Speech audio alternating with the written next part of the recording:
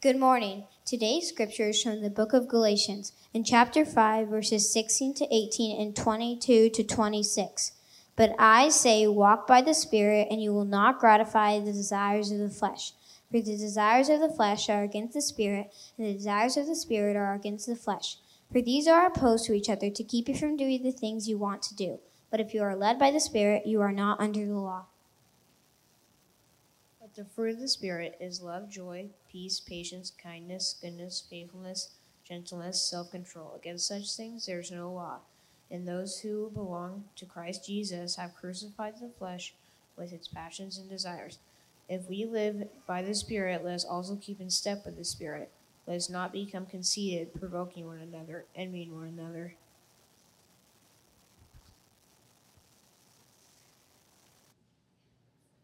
That was awesome. All right.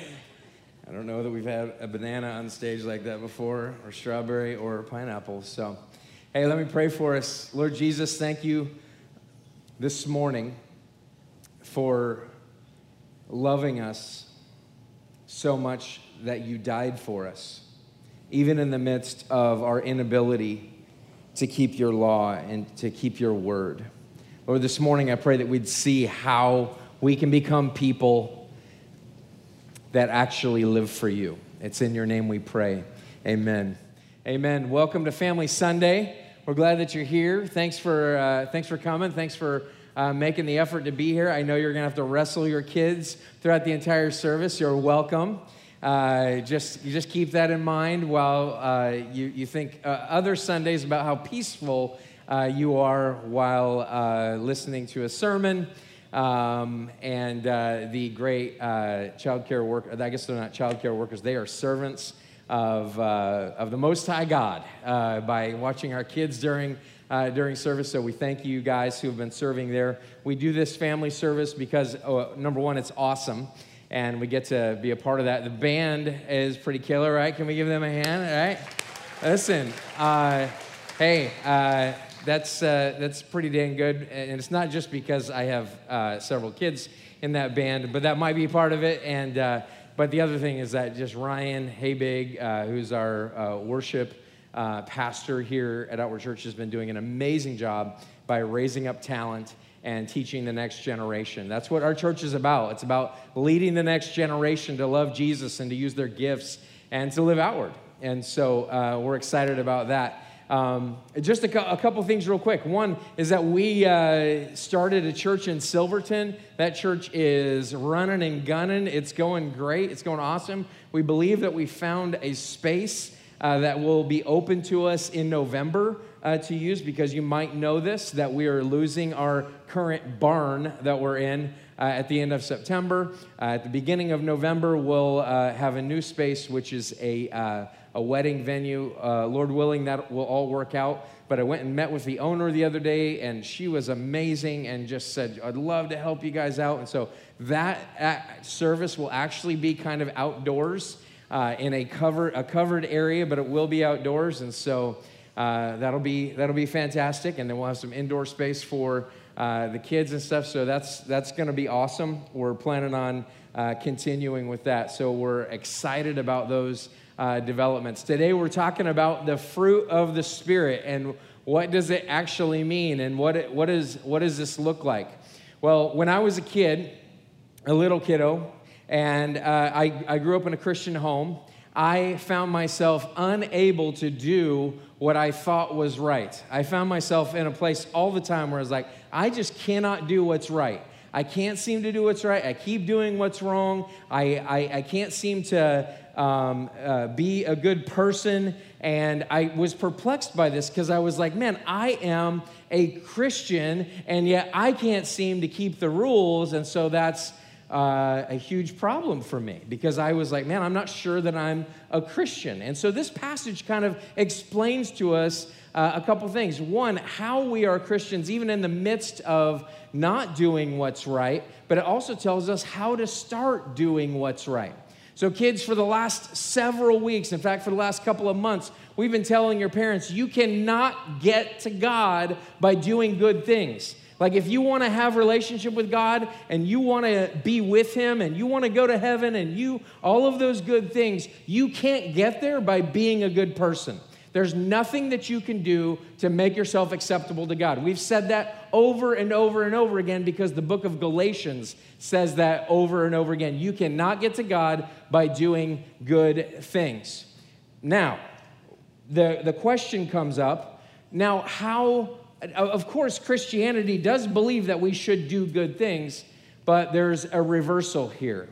The wrong way to look at Christianity says this, I do good things in order to get God. The right way to look at Christianity, the right way to look at Jesus is this, I get Jesus in order to enable me to do good things. I don't do good things in order to get God. I get God in order to change my life as a result. But there's a battle that's going on inside of each and every one of us. When you become a Christian, what happens is this, is that Jesus sends his Holy Spirit and he lives in your heart. He comes in and he lives in your heart. And as a result, what happens is this, is that there is a huge battle that's going on in the heart and in the mind of every Christian person. There is a battle that's going on there. Now, there's also kind of a conscience battle that goes on inside of people who are not Christians. And that battle is different than our battle. What happens with someone who's not a Christian is that they know some rules that they should keep, and they know that they can't keep them. And so what happens is this. Either they have to wipe out the rules and say, I don't think the rules really are there, or they have to be really sad all the time because they can't seem to keep the rules. When we get the Holy Spirit, because we've become Christians, when we have the Holy Spirit, what happens is this, is that now he changes us internally. He changes us, and it's kind of like flipping a switch. I don't know if you remember this movie, Toy Story, the first one with Buzz Lightyear. I think it's the first one with Buzz Lightyear, where Buzz Lightyear somehow got his language changed. Like, anybody remember this at all? Where Buzz Lightyear, he's in the nursery, and something happens, somebody hits the reset button, and Buzz Lightyear is all of a sudden speaking Spanish. And it's hilarious. If you haven't seen it, you need to watch it. I love watching these movies with my kids because it's so hilarious. He starts speaking Spanish. And it reminds me of a time that someone gave us a novelty mustache, a very thick black mustache, and it looked Hispanic to me. And so I'm sitting there with my kids, and so I put on this mustache over my mustache, and it's very thick and black, and I just started speaking Pig Latin, or Spanish. Hola, mi nombre es Ricardo Montalban.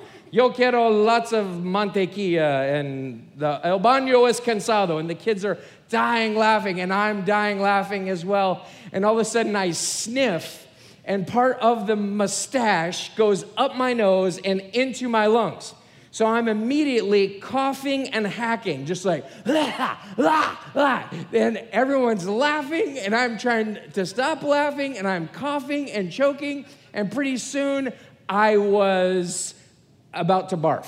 And I think I had to go into the bathroom and all this stuff because I had inhaled part of a mustache because I had put this on. It was like, I was basically saying to the kids, I have changed immediately. This is kind of what happens, although the Spirit doesn't give you a mustache or change your language to Spanish. So it's really completely different, but it was a funny story. So here's what happens. When you become a Christian, what happens is this, is that Jesus sends you the Holy Spirit. And that Holy Spirit resides in you, and now you have two opposing forces. If you look at verse 17 with me, it says this, for the desires of the flesh, that's the bad desires, that's what our body wants, are against the Spirit, and the desires of the Spirit are against the flesh, for they are opposed to each other to keep you from doing the things you want to do. Now, the desires of the flesh are keeping you from doing the things you want to do of the Spirit. Here's what happens. When you become a Christian, what takes place is this, is that you go from somebody who only wants to do what the body wants to do and yet can't seem to fulfill doing anything good. Now, Jesus comes in and he changes your desires. Now, your actions haven't changed. You haven't stopped hitting your brother. You haven't stopped smacking people around. You haven't stopped getting angry at Democrats or Republicans or whatever it is that you kids do these days. But what happens is this, that when you get the Holy Spirit, all of a sudden your desire for good, your desire to bear fruit, that's the good things from God, comes alive. And now you have new desires in you. Now the Holy Spirit is there to try and keep you from doing, the Holy Spirit is there to help you to do the things that you actually want to do. Jesus changes your desires. But people today don't like this idea. People today do not like the idea of this teaching. Many people today want you to know and understand and believe this, that you should do everything that your body wants you to do. Our world is telling us that. Do what your body wants you to do. Act however your body tells you to act. Love whoever you want to love. Take whatever you want to take. Be whatever you want to be. Do exactly what your body tells you to do. This is a real difference, especially parents, men and women, people who aren't parents, single people, whoever it is. You must hear me on this. The world is trying to tell us that you should do exactly what your body wants to do. The teaching of Christianity is different, and it says this, that those are the desires of the flesh, and they don't actually bring happiness. The world says, this will bring you ultimate happiness. You will be the happiest that you could ever possibly be if you do exactly what your body tells you to do and tell everyone else to agree with you that this is what you should do and tell everyone else that they're jerks if they don't listen to you. But that's not real happiness. That's fake happiness. That is a fake happiness that's brought about through a great problem that we have. And the great problem is this, is that all of us have this sin nature. All of us have these desires of the flesh without Jesus. Where did that come from? Do you guys remember the story of Adam and Eve in the garden? Adam and Eve were in the garden. God gave them one rule. He said, don't eat of this fruit, of this tree that's in the middle of the garden, or else you will die. And what did they do? They went and they took that fruit and they ate it. And as a result of Adam and Eve's sin, to become like God, to become God in their own life, to say, you know what, I get to decide what's right and wrong. My body gets to decide what's right and wrong. What happened was this, was that because of Adam and Eve's sin, all of us have become sinful. All of us have a sin nature now. All of us have this sin nature. Our world hates this idea. Our world wants us to believe that everything you want is good and you should just act on it. Here is the great problem with this. Our world shows the signs of distress. Our world is showing all of the problems with that today as it crumbles around us. What is the answer to this? How do we fight this battle? Well, what the Apostle Paul tells us is he says that there's works of the flesh, that's the bad fruit, and then there's the work of the Spirit in your life. So the bad fruit, we didn't really read it today because we didn't want you to have to answer weird questions when you got home today, parents. But the bad fruit is this. There's bad fruit, which is what we do with our body, how I use my body. We're talking about intimate issues here, if you get my drift. How we use our body in whatever situation. The world says, go ahead and do bad fruit. Go ahead and do those things. What the Apostle Paul is telling us here is that these are just desires from in us that are wrong. They come from Adam and Eve's sin, and as a result, all of us are sinful. So it's what we do with our body, who we love, how we love, when we love, how often we love. The second thing was this, what we worship. What are we worshiping? Are we worshiping the true and the living God, or are we worshiping ourselves as God? Our world wants you to believe that you are God and that you get to determine what's right and wrong. The problem is this, is that God is the one who is in charge, and he is the only one who gets to decide what is good and evil. So he says, don't worship these other gods. You could also make something else a god, such as like good things, like toys. You could make your house your God. You could make your investment portfolio your God. You could make your lawn your God. You could make your standing in the community. You could make all kinds of things your God. Don't worship other gods.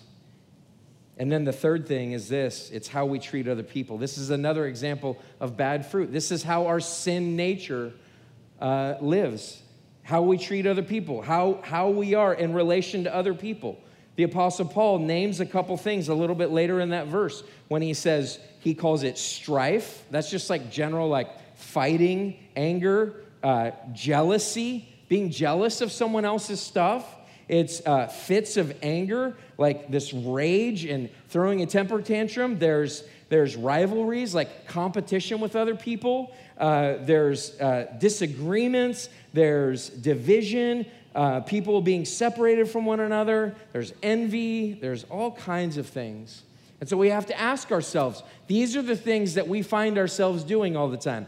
I just spent like 5 hours or probably more in the car with my entire family going on a road trip.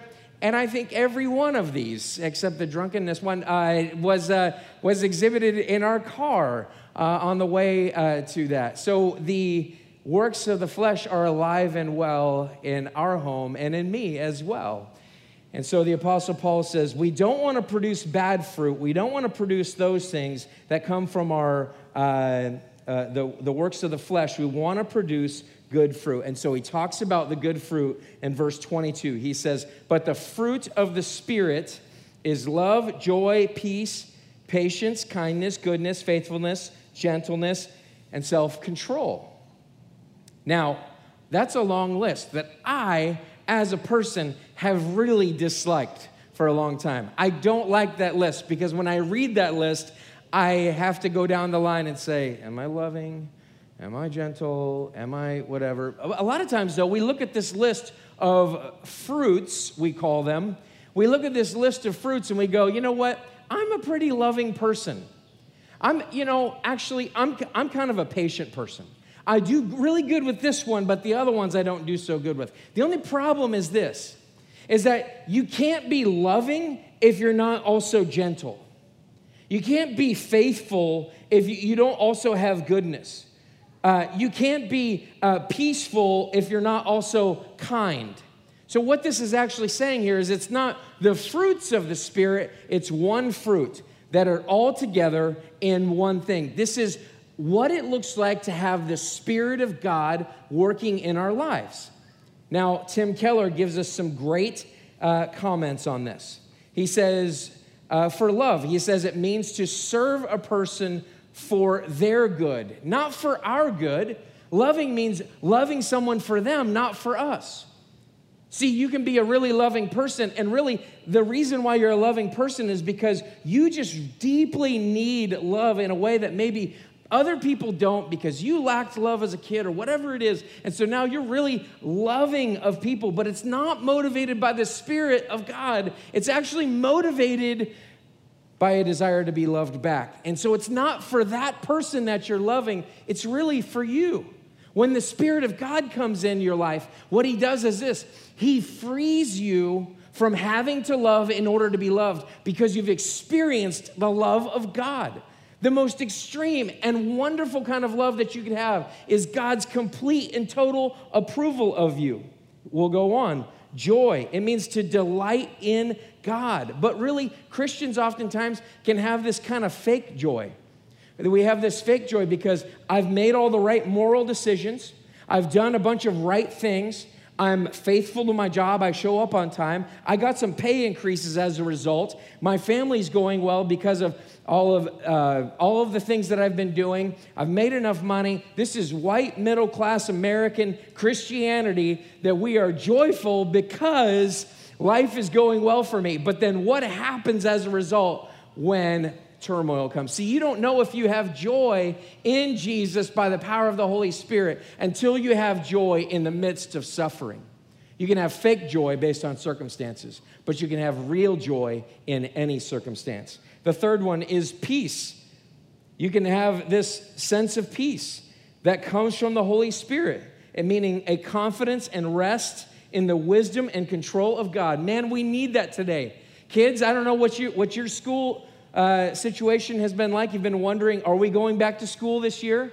Are they going to close school after day one? Are they going to make me wear a mask? The answer is yes. If you have to ask that, yeah, the answer is always yes. They're going to make you wear a mask. They're going to.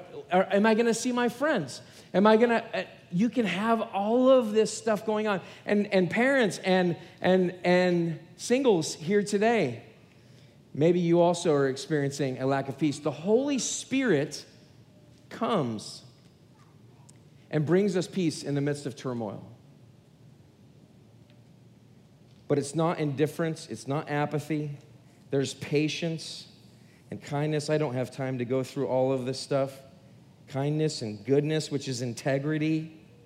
There's faithfulness, to loyalty, courage, to be utterly reliable and true to your word. There's gentleness, which is humility, which is self-forgetfulness. See, gentleness, a lot of times, can look like it is a really great trait, but a lot of times people who are gentle are really just feel inferior. They really just feel like, you know, I'm not really that great of a person.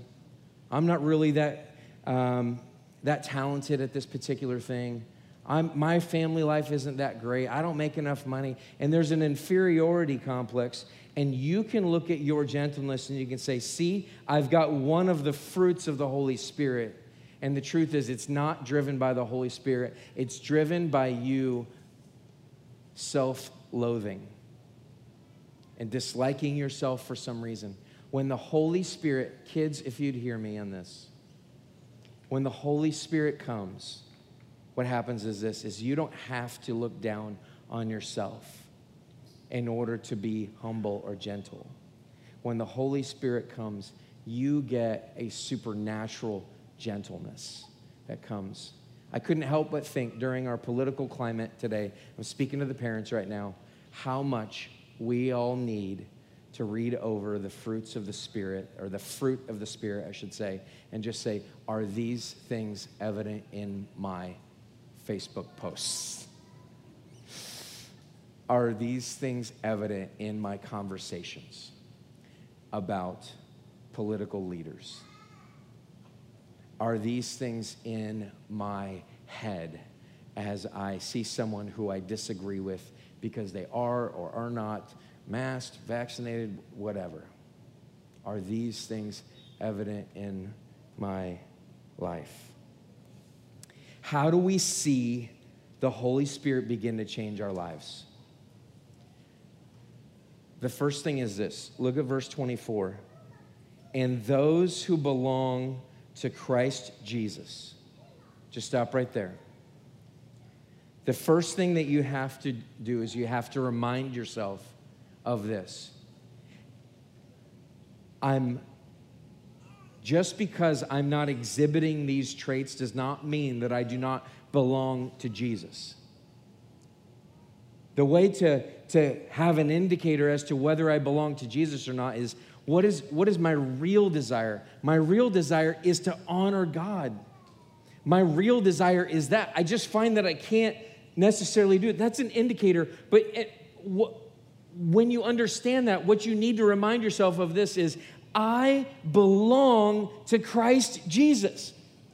Boys and girls, you belong to Christ Jesus if you have received him by faith. If you've trusted in Jesus Christ to save you from your sins, you belong to him, and he's not taking it away no matter how bad you are at the fruits of the Spirit. He loves you.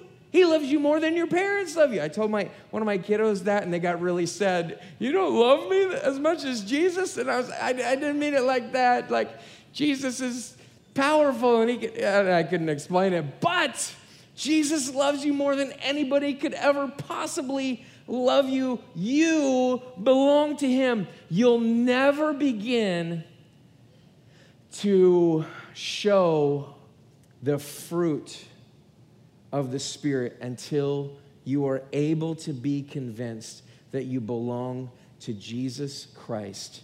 You are his and he is yours. He lives in you by the power of your Spirit. There is nothing that can change that. The second thing is this. You've got to remind yourself that when you put your faith in Jesus Christ, what happened was this. Amen. Amen. You have, look at what it says here. You have already, it's already happened. That's what the words mean there. When you became a Christian, what happened was this, is that you crucified, this is the only place that it really says this. You did something. You crucified your sin on that cross. That's what repentance is. Repentance says, I'm putting my sin on the cross. I'm putting my sin on that cross, and I want that sin to die. I want it to go away. What is Paul saying here? He's saying, you belong to Jesus, and you've already crucified the flesh. You've already done this, and so don't take it down off the cross and start to say, you know what, maybe I should do that. A commentator named John Stott says, when you crucify something, it has to be pitiless.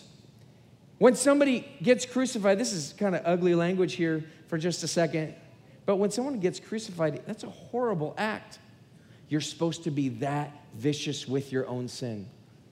It's pitiless. The second thing is, it's painful. Guess what? When you say no to your body, you will experience pain.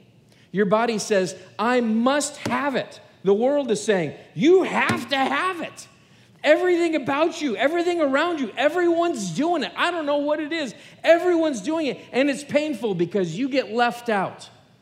Because you don't get to feel good the way that you wanted to feel good. Because whatever it is, it's painful. Expect the pain. Many Christians have not come to the point where they've understood this. Many people believe this. Well, I just know that God just wants me to be happy. God wants you to be holy. And he made you holy through Jesus Christ. Our happiness comes as our holiness begins to grow. As we give this sin away, we put it on the cross. We're pitiless with it. We allow it to be painful in our lives, and we allow it to come to a complete death. That's what John Stott says. And so we have to crucify it.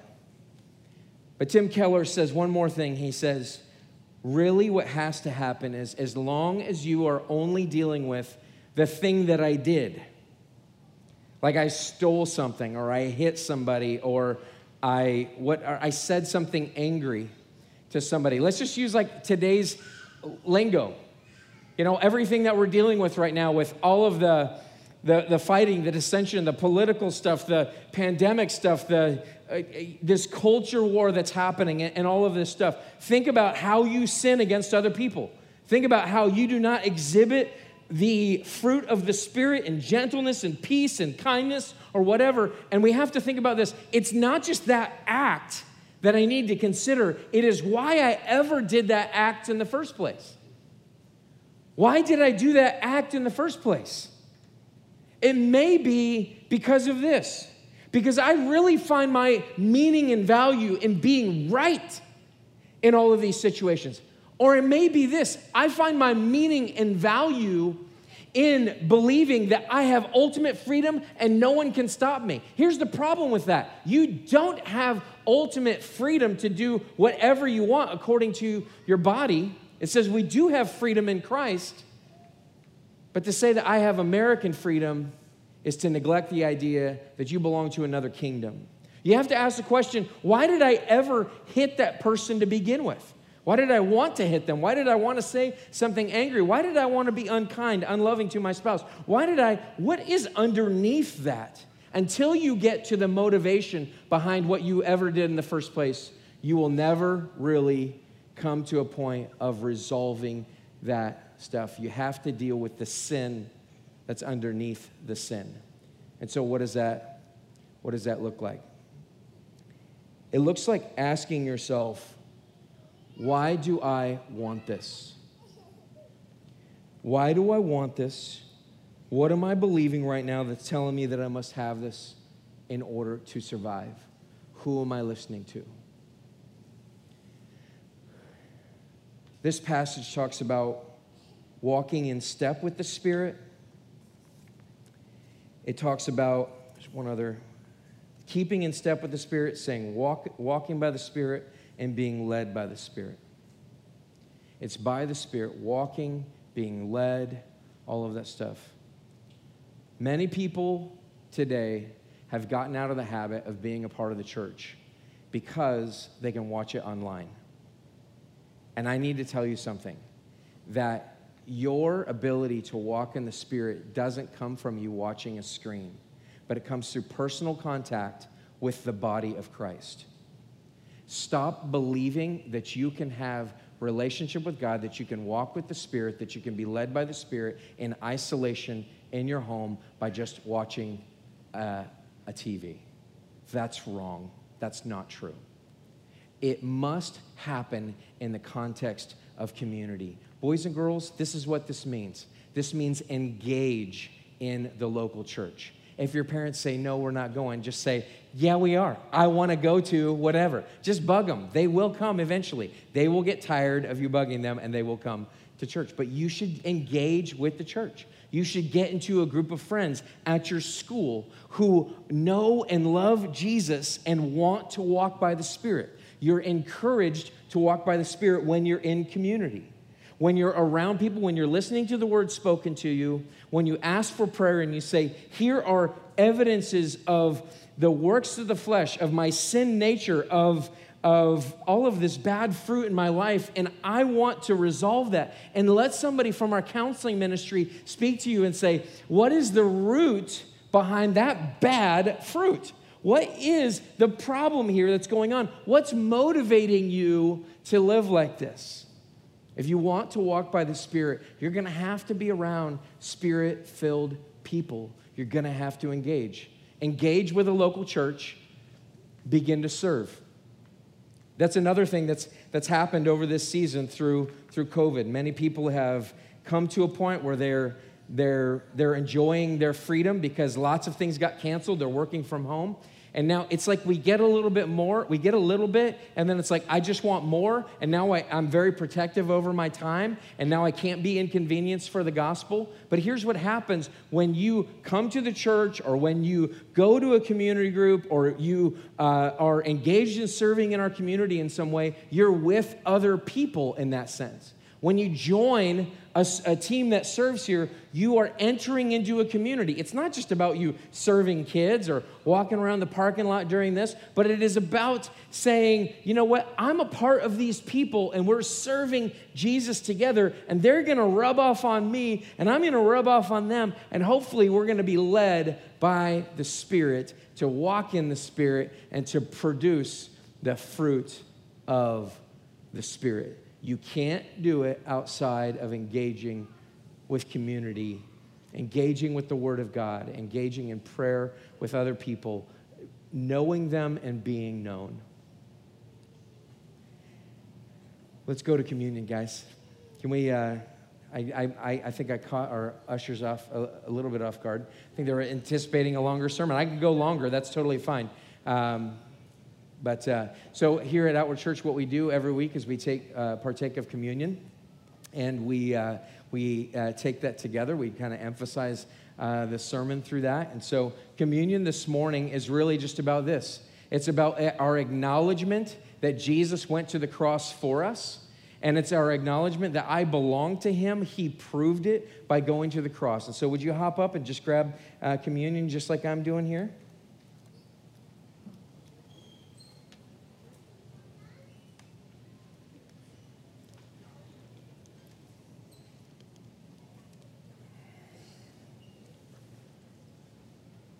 And just hang on to that for a minute, and we'll take it together.